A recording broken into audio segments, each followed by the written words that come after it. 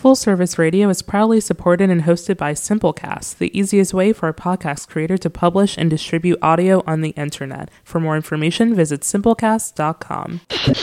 Full Service Radio.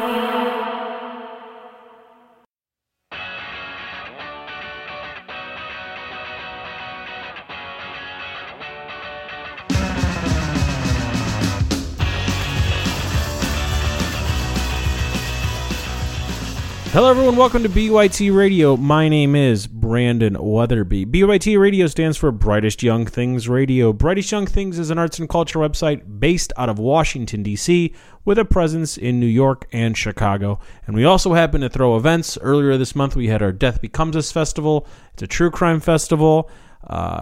It was weird. Weird is not bad. Weird is just weird. For example, if you'd like to see some photos of Lorena Bobbitt hanging out with Amanda Knox, go to brightestyoungthings.com. Death Becomes Us made that happen. Yeah, it's a thing. What we do on the editorial side is more about what's going on in and around Washington, D.C. One of the long-time coming restaurants is finally here. The Imperial is open. It's actually down the street from the beautiful Line Hotel in the beautiful Adams Morgan neighborhood of Washington, D.C., where Full Service Radio is located. The Imperial is now open. And if you would like to see our photos and read a little bit about it, go to brightestyoungthings.com. And that's why their wine director, Morgan Kirchner, is on this edition of BYT Radio. Since next week is Thanksgiving, we talk a little bit about what wines pair well with Thanksgiving dinner. Since it's me, we also talk about what wines pair well with Taco Bell. We talk a little bit about Virginia wine. It's a wine-based conversation framed around Thanksgiving with the Imperial's wine director, Morgan Kirchner.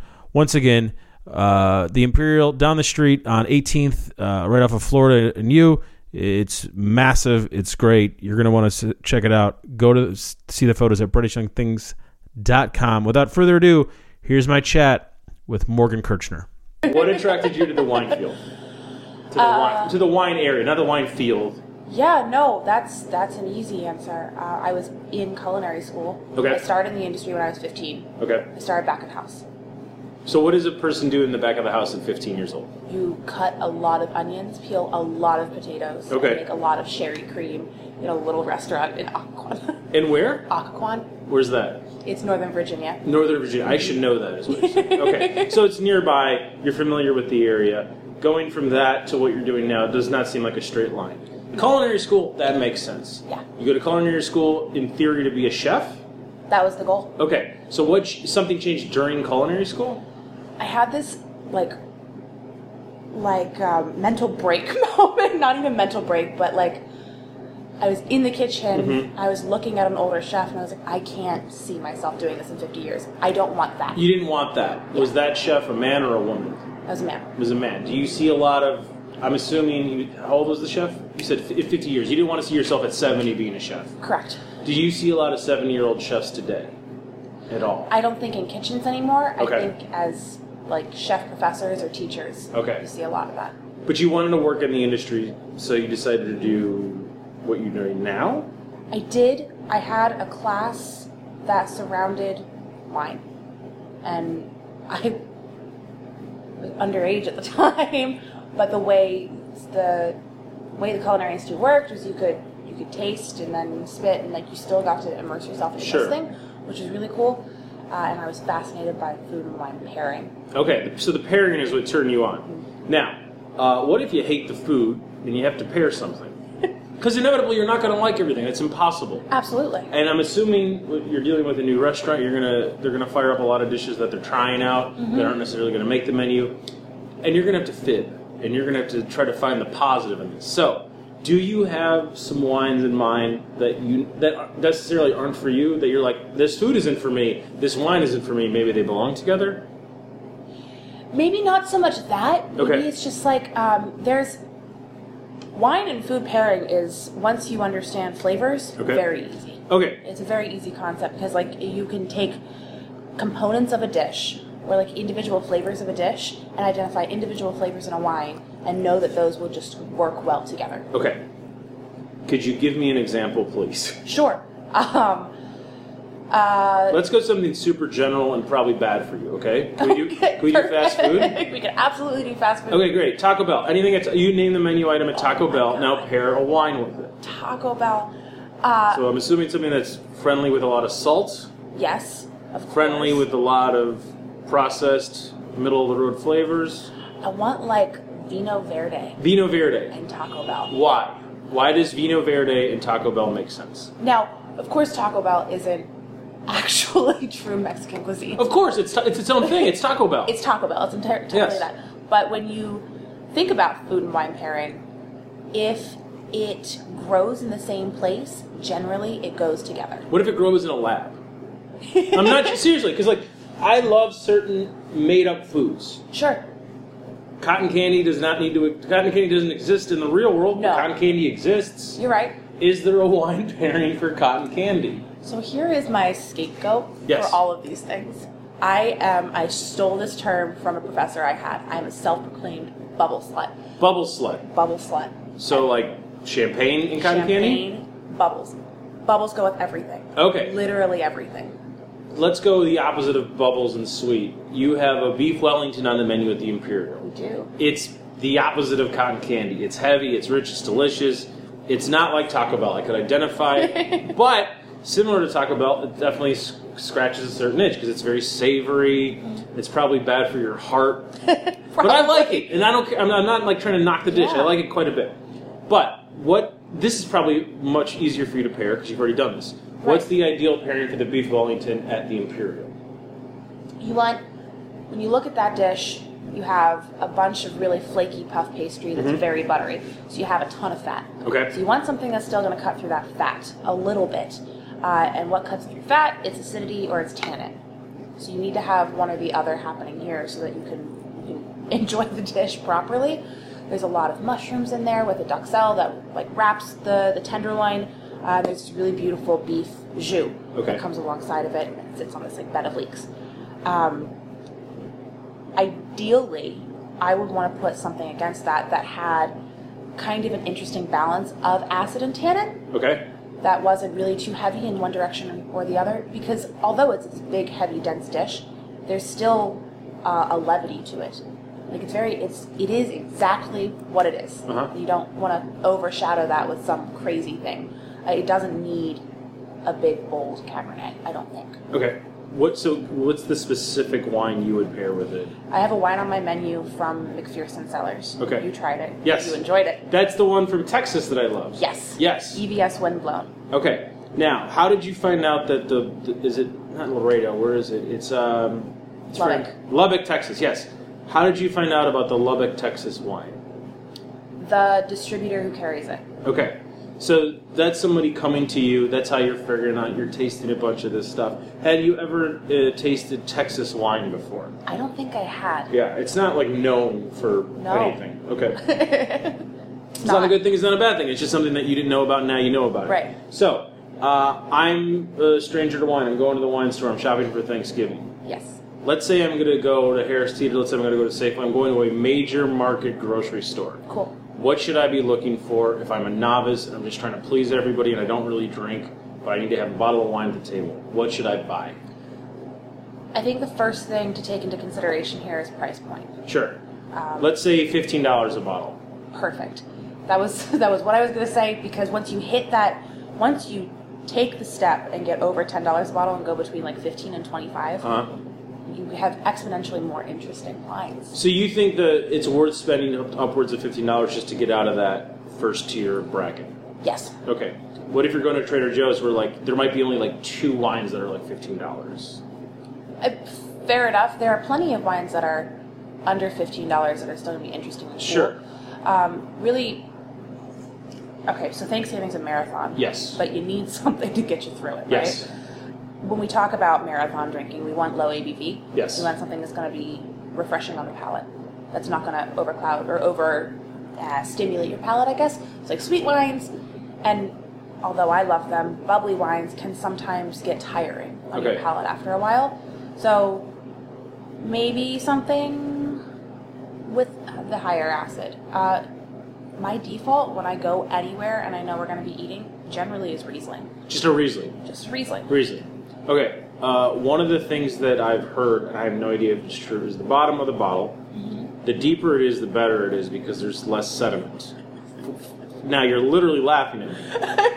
I'm sorry. Have you heard this? I've heard this before. I don't think there's any science behind it. Okay, I'm just asking a question. Yeah, no, absolutely. So when you're going in blind, that does not help in any way whatsoever. Not really. Okay. So something like a Riesling actually is really interesting because German Rieslings or Alsatian Rieslings generally come in what's called a flute bottle. FLU, little sure. Hat. No, not a hat. No, not a umlaut. A hat. All right. Hat. TE. And it's a specific type of bottle for that region. Okay. It doesn't have a punt bottom in a lot of cases. All right. That's good to know. Thank you. So the price point I want to start with is 15 to 25. Sure. You're going to go with a Riesling. What if you hate Riesling? What if you know somebody just absolutely despises it? What's a middle of the road wine I can get? This is the time to name names here. If you have a brand loyalty for anything that's readily available, that would be helpful. Oh, and I understand that's not at all what you're doing at the Imperial. Because we were talking about this, I can't buy that Texas line around here. No. I've tried. It's not possible. I have to order online, which is fine. Mm-hmm. The internet works, and DC is one of the few places you can get stuff shipped, so it's not a big deal. But other parts of the country, it's not so easy to get these things. What's something that you could buy in a major grocery store, in a Trader Joe's, that you know I could depend on that? It's not the best, but it'll get me there, and it won't make me feel like garbage the next day. Right. So, no sweet. Okay. Obviously. Not obviously, but sweeter things, hangovers, terrible. As far as brand loyalty, I don't. You don't have any brand loyalty? Any brand loyalty okay. for something like that. I was buying for a little while. There's this really, I can't even remember the name of it. It starts with a B. Okay. It has there's green lettering on the front. It comes in a green bottle. It's just an aromatic white wine blend. Okay. Kind of thing. It has, I think it has some Viognier in there. I think it's, by all accounts, it's not that great a wine, but it's refreshing on the palate and it's easy to drink. Great. Give me the red version of that. The red version of that, I would go for Thanksgiving. For Thanksgiving. Lighter. Lighter. Go lighter. It's not worth, once again, overwhelming your palate over and over again. Pinot Noir. Okay. Gamay. Some Grenache. That kind of thing. In this instance, I would probably send someone towards more Oregon Pinot Noir, if you can find it at a great price point. A lot of times you can't. Okay, what's a great price point for you for an Oregon Pinot Noir in a grocery store? In a grocery store, you probably, you may find one in that topper, or topping out in that price point. What, the $15.25? Yeah. Okay, you may so it's doable. I think it could be doable, just based on what I'm getting over there. Sure. Now the Imperial is the exact opposite. This is the stuff that you're not going to be able to find in the grocery store. Correct. Is there a reason for that? Do you want to have stuff that no one else has? Is that one of the goals? Yeah. Okay. It is. I understand that accessibility is important in a lot of cases. I think price accessibility is far more important than your ability to go out and buy the same wine that I'm selling for you. Yes. At a higher price point than you're going to buy it in a grocery store, because that's how supply and everything works and all of that. So, I don't know. I don't want you to be able to walk down the street, go into a grocery store, and feel like I've cheated you. Understood. Are there any wines that you didn't bring in because they're too expensive, that you know are great? It's just... Yeah. I'm assuming that's a bigger problem than, too affordable. Absolutely. We don't have anything on our list over $200 a bottle. And there are plenty of things that I really wanted to bring in. Sure. But it's just, if I can't make it work under that cap, people in the neighborhood aren't going to enjoy it. Well, then we're in Adams Morgan. Is there any place in Washington, D.C. that more expensive than $200 a bottle that you think is absolutely worth it? Like a great wine selection, but it's a totally different feel than what you guys are doing. Kinship. Kinship? Yeah. Yeah? Absolutely. That's worth your money. I would say so. Okay. I haven't been in over a year. Sure. But I think that their wine selection is fantastic. Do you get wined out? Are you sick of this stuff? I'm not sick of it yet. Good. Now, you have to... I'm assuming you keep a notebook with all this great stuff. What are some of the adjectives and adverbs that you put down when you're trying to describe a wine? Because my wife and I like wine. Great. That's not helpful. And then we try to talk to each other about why we like it, and I don't think I have the right terms. And like you, yeah, I've watched all of the top chefs I can, and I've watched these things, and I talk to people like you. I talk to sommeliers, I talk to wine directors, but I don't know why I like what I like the same way I could tell you why I like a certain bourbon. Because the bourbon's a lot easier. Sure. Even though we're currently recording in Jack Rose, there's thousands of bourbons. For all intents and purposes, there's like 20. At the liquor store, there's like 20. Yeah. And that's broken down into like, there's 3. So Yeah. it's really, really, really easy to be like, I like bourbon more than rye, more than Irish, here's why. It's not as easy to do that with wine. But I don't think I have the right set of terms. So, when you're tasting, what are you writing down to distinguish X is better than Y is better than Z? Acidity. Acidity. We talked a ton about. Yes. Body. Okay. Tannin. Sure. And then, of course, anytime, this is very old school, I know, anytime I taste a wine, I try and pull out as many flavor characteristics as possible. That being said, I've done that enough that I know where my loyalties lie. Yeah. I like aromatic white wine blends. That is my thing. That is something I very much enjoy. Do you think you're going to change? Because palates change. For sure. Okay. Absolutely. 10 years from now, is it even possible that you'll like aromatic white wines as much as you do now? Could be. Okay, great. Have you talked to anybody else in their field, in your field, that have flipped their opinion, be it positively or negatively, about something that they once adored? So we talked about Riesling Yes. earlier. I think Riesling, for most wine professionals, Riesling is one of those just like easy go-tos. You see a Riesling on a menu, I'm going to have Riesling because I know exactly what it's going to be. Okay. Depending on, of course, where it's from. But I know it's going to be bright, acidic, it's going to have some fresh fruit flavors, and there's going to be a little bit of this like floral thing going on in some cases. It's just easy and crushable. And at this point, you are so wined out doing all of the other things that you're doing, your palate just craves something easy. Do you have an easy Riesling you have at home, or do you not even have wine at home at this point? I don't really have wine at home. Yeah, because it's your job. At this point, right, exactly. Before, let's say you were going to stock your home with a case of Riesling. What case would you have? Oh, man. Availability is not an issue. This is a hypothetical. Okay, cool. I really like FST. FST Riesling. EFESTE. Fest. Oh. Say it again? FST? FST. Did you say there was an E in there, and I apologize? No, you're fine. We're both speaking English, first language. Great. So FST wine, Riesling, any specific year, or does it not matter? Not really. Okay, cool. I think I like Pinot Noir. What does that tell you about me? From that, I would take a guess and say that you prefer red wines with less of a harsh tannin structure. I think so. I think so. That would be the guess. What if I come in and I give you a beer I like? Can we Cool. try? Is that doable? Yeah. I'm assuming like a Guinness is probably easier to tell. I love Guinness. What do you recommend? You love Guinness. Do you drink Pilsners also? Sure. Okay, cool. Guinness drinkers like something that's, obviously, it's heavy on the palate. It drinks like you're eating an entire loaf of bread, but it's still low ABV. Yeah. So you can drink 4 or 5 of them, and that's the that's the goal in wine too. Is you can still drink 4 or 5 of them and not get totally slosh, but that would lead me immediately towards a red. Okay. Because you like that darker, nuttier flavor profile, maybe. Sure. I'd probably push you in the direction of Pinot Noir. What about Bud Light? I think it's like a number 1 beer, America's number 1 beer. Don't do the thing. People like sugar. So no, listen, I drink Bud Light. We all drink Bud Light. Absolutely. It's a bar. Exactly. What do you recommend for Bud Light drinkers? Something easy and crushable. Is that a Riesling person, or is that like too sweet? Is that too clean? I don't know. Yeah, well, I think it could be too easy. In some cases. So maybe we push that person in the direction of like a Sauvignon Blanc. So Sauvignon Blanc and Bud Light Thanksgiving pairing. Perfect. Let's say you're doing a vegan Thanksgiving.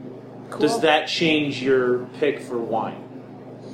You're doing a vegan Thanksgiving, and all vegans of the world, please forgive me. But No, go ahead.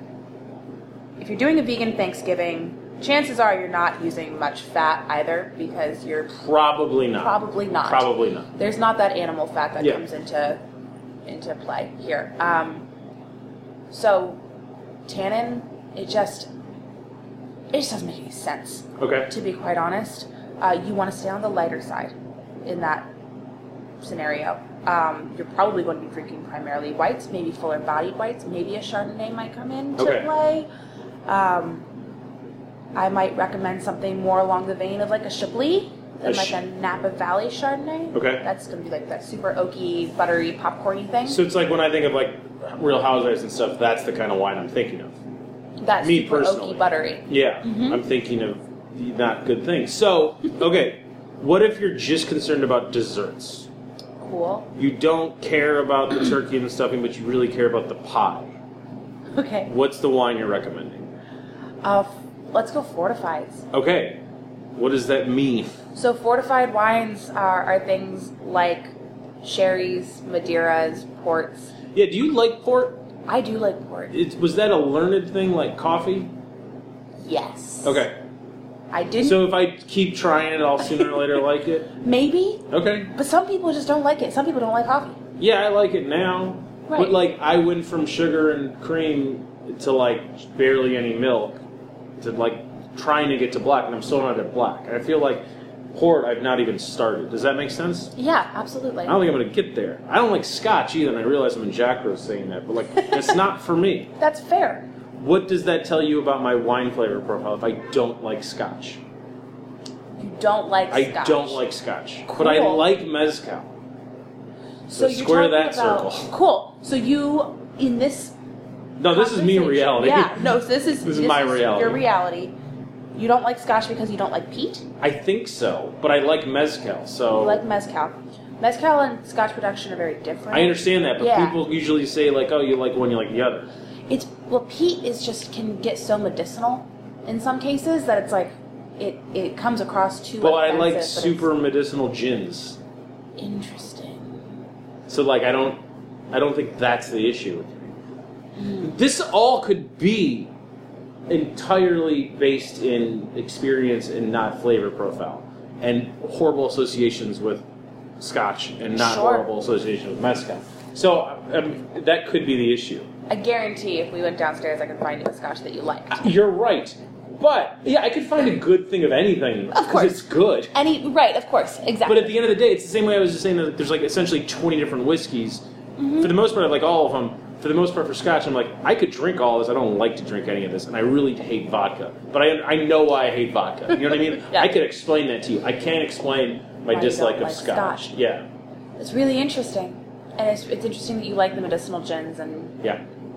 all of that. It could... Maybe you're just not a big fan of barley. Okay, The barley flavor profile. it could be that. Maybe. I don't know. I don't either. It's the kind of thing where I don't know how to talk to people like you, which sounds like an insult, and it is. I don't know because I really want to find these. I know why I like the wine. Here's Sure. why. And all I find myself doing is like taking photos of bottles I like, and then not being able to explain why I like that bottle. And the bottles range in price from like $10 to $100, and Sure. like once again, not very helpful. No, but it is. Is it? Yeah, if you show somebody a bottle of wine and you say that you enjoyed it, But I can't verbalize how I enjoyed it or why I enjoyed it. that's fine. I think. Okay? In my opinion, I think that that's fine because you're showing me something that's like, okay, cool.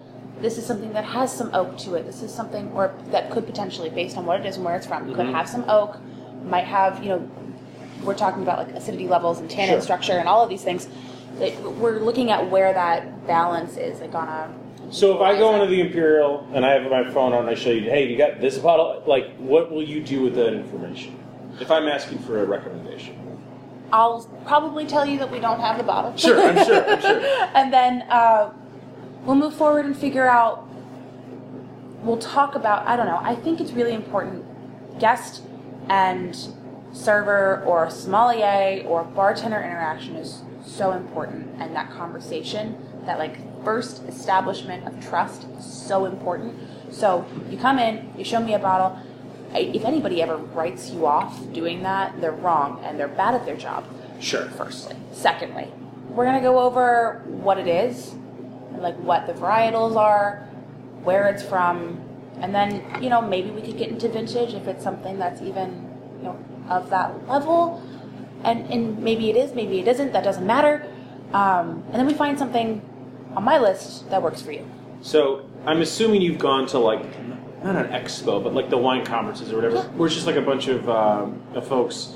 For the people that have no idea what I'm talking about, think of it like a trade show, but for wine. Correct. It's like that. And I've been to a few of these, and I'm sure you've been to a few of those. And every time I go, I don't know what I'm doing. Because I'm going from press. I don't know why the fuck they invite me. Sure. I just go because it's great and Right. it's fun. Cool. And then I end up writing down like what I like, and then later on I look, and I seem to like the most expensive stuff. and I'm only mentioning this because I feel like it took me a long time to like kind of square the circle, saying like, you know what, you kind of do get what you pay for when it comes to wine, and it's true. You're the professional. I am not. Is that true? In like 80% of cases, yes. Okay. I would say so. So it's not so like when you say like, yeah, spend that extra $10, spend that extra $10. There are levels. Okay. Right? So like under the $10 range, you're getting what you pay for. Sure. But you could. Will you ever find like a deal? Is that even possible? At that For sure. Okay. Absolutely. Okay. Somebody doesn't, either they're not familiar with it or they got it at a great price through their distributor and they're just excited to put the wine forward. Absolutely. That's totally a thing. But it's pretty rare. Pretty rare. Okay. Wine that's under $10 is just meant to drink. It's not meant to be interesting. It's not meant to be unique. It's not. We'll get you drunk. Exactly. Okay. Okay. You just sit around and enjoy it. Between $15 and $25, like we said, that's when things start to get a little more interesting. Yeah. I think then the levels or the brackets start to expand a little bit. I mean, between $25 and $50, things kind of start to maybe get a little more interesting. Between $50 and $150, you know what you're stepping into. Maybe you can focus your regionality a little bit because you know that you like this wine from this producer from this region. Yeah. And that, that kind of thing. Sure. You can focus it a little bit more. But once you get, $150 to $300, we'll say. Is anything at that price point a lie? Because I feel like at that, it is a lie, some of it. I figured like by that point it's been vetted and there's been a consensus. But no, you're saying that sometimes it's just a fib. It's really good marketing. It's good backstory. That's it. Okay. I would absolutely argue that. And I think things like Opus One in California, which is this massive winery, and all they do is produce Cabernet, and you walk in and it looks like, you feel like you're in some sort of it doesn't feel real. Wasn't this in The Wine Show? The Wine Show starred Matthew Reese from The Americans and the guy that ends up marrying the oldest daughter on Downton Abbey. And it's a travelogue show, and it's great. It's just two fellas busting each other's balls and drinking wine across the world.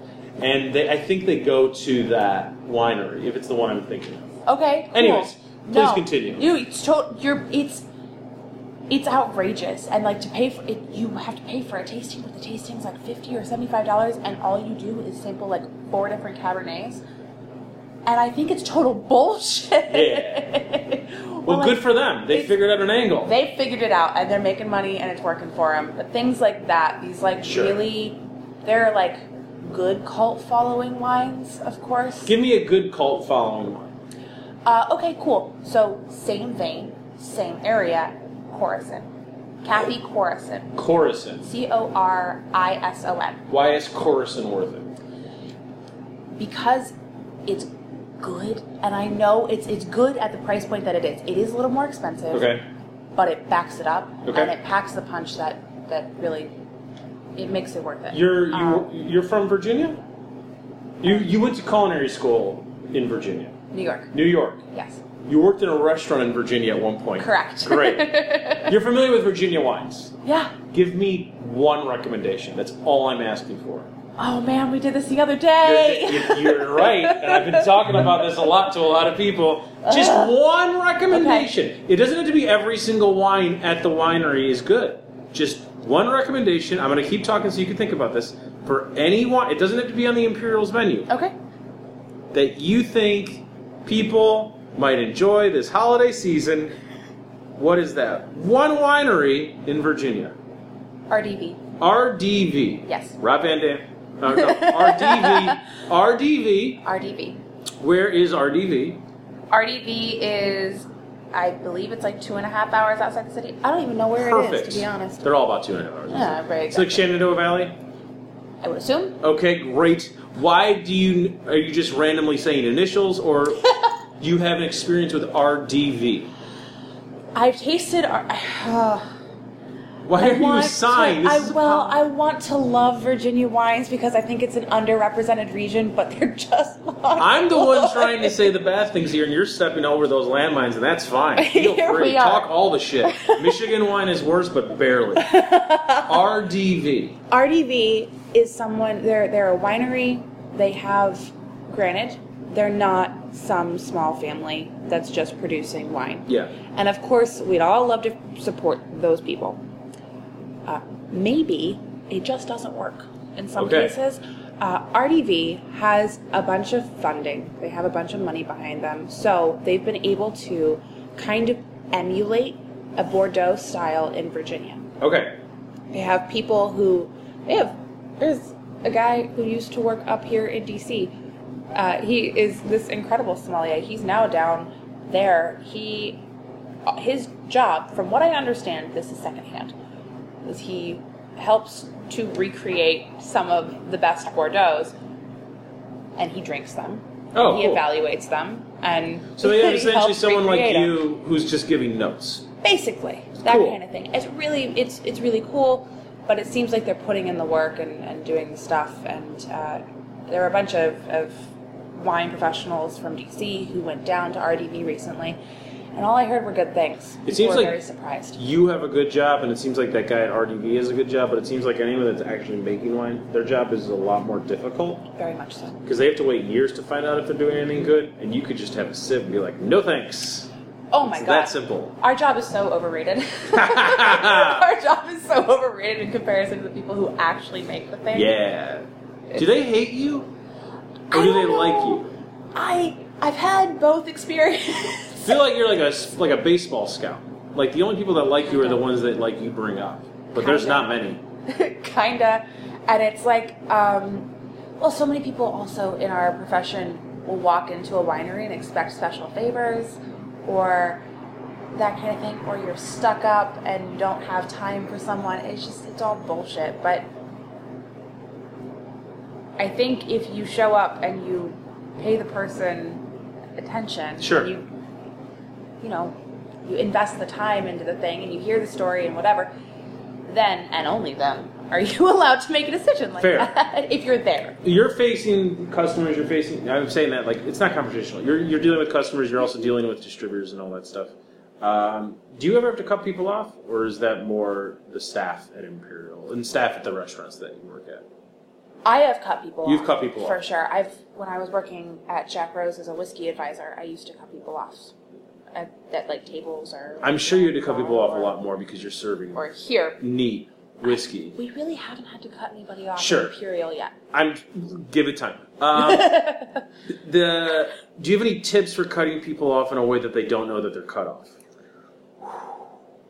So that's like rule number 1 of cutting people off is they need to know that they're cut off. That's rule number 1? It's oh, like I rule- disagree. It's like, I don't know if you can do the thing where it's like, how about some water okay. instead we'll wait just a second and why don't you have So some that water for a you'll minute? do that versus just trying to talk to them, not realizing they're not drinking. Oh, I'm not as good at just rambling. Oh, really? No. All right. I'm not nearly as good at that unless, you really get me going, in which case there's no shutting me up. See, that's the difference between working at a place like where you worked and a place where I used to work. Because when we were slammed, we'd had like 100 people in the bar, and there was 2 bartenders, and that's it. So it was like super easy to intentionally ignore someone that they didn't know we were ignoring them. Oh, yeah. That kind of shit we would do all the time. Perfect. Because as soon as you say you're cut off, that's when there's anger. That's when Yes. there's the confrontation. So, let's bring it back to Thanksgiving. Okay. Have you ever had to cut off a family member? Yeah. Okay, great. Oh, yeah. How do you do that? Because that's a lot more difficult when they know that they're not in public. Oh, yeah. I have, okay, I'm going to be really discreet here, but I come from a very large Philadelphia family. So you're great, you're in batteries, you love gritty. I get it. All the stereotypes are all the stereotypes are actually true. true. No, I get it. I'm for from sure. Chicago. It's the same. Yeah, We're sister it's- brother cities. Just angry assholes. Just it's the angry best. assholes, exactly. We both love hockey. Yes. Do you actually like hockey? Or do you like gritty? I don't really watch. I don't have time Do you know to who watch Gritty anything. is? I know who Gritty is. That's all that matters. I don't give a shit about the rest of it. All right, great. So you're from Philly. Chicago, #1 drinking city in the country. Boston, #2. I'd say Philly's probably #3. Somewhere in there. A lot of alcoholics. A lot of alcohol. Drink with the best of them. It's one of the best cities to drink is Philadelphia. It's so much fun. I can love it. A lot of problems, though. We have a big family Sure. holiday party Yeah. every year. Yeah. All of my family, with the exception of a few, is former military as well. Okay. So this gives you a window into Everyone's in shape. maybe not necessarily in shape, but they all have this. They have muscles and experience dealing with arms. Sure. Okay. You can call it that, but also it's just who they are as people. Okay. Like, right? You think of someone who did their 4 years or whatever, and you have a person in mind. Like Sure. you know who I'm talking about. I've had to cut off those uncles. And that's they a love very it. delicate process. Do they have? Are you the one making that decision, or is somebody like, hey, we need you to do it because they might listen to you? It happens both ways. Okay. Where I'll I'll go up to my aunt or I'll go up to whoever, and the simple fact of the matter is I drink far more alcohol on a more regular basis than anybody in my family does. Yeah. So my tolerance is higher. So I recognize the signs when it's getting out of hand. Yeah. So I'll go up to someone who maybe hasn't had as much as that person, be like, hey, so maybe we shouldn't encourage that person to do the next round of shots. Yes. Okay. Which brings you to the shots question. Are shots ever a good idea? Yeah. Name one time it's a good idea. Name one time it's a good Name one time, one example, where taking a shot is a good idea. It's like a handshake. Nope. You know what a handshake is? A fucking handshake. It's not a handshake. I disagree completely. Okay. Do you think it's like a handshake is it's a bonding experience? Yeah. You think taking shots is a bonding experience? I know it's a shitty thing to say, but it's something that exists in the bar industry specifically. Oh, I know. For sure. However, yes, I say that it's like a handshake, but I also really, really think that it's absolutely acceptable to say no. Okay. And if somebody pushes you to take that shot, that's a fucked up person and you don't need to be But that's the friends. norm. I know. But all of us need to actively try and change that. Yeah, that's why you order a glass of ice with it. And then you just pour the shot in Cameron. the glass of ice. And then you have a drink. Now you have a drink. That's what I do every time. Because I used to say no to shots for 5 years, and then the last 10 I was like, fuck this, I'm just taking it, and I'll just get a glass of water, drink all the water really fast, pour the shot in, and now I have a drink, and I just had a glass of water. Well done. Yeah, it's great. That's And very smart. that's another way to cut people off.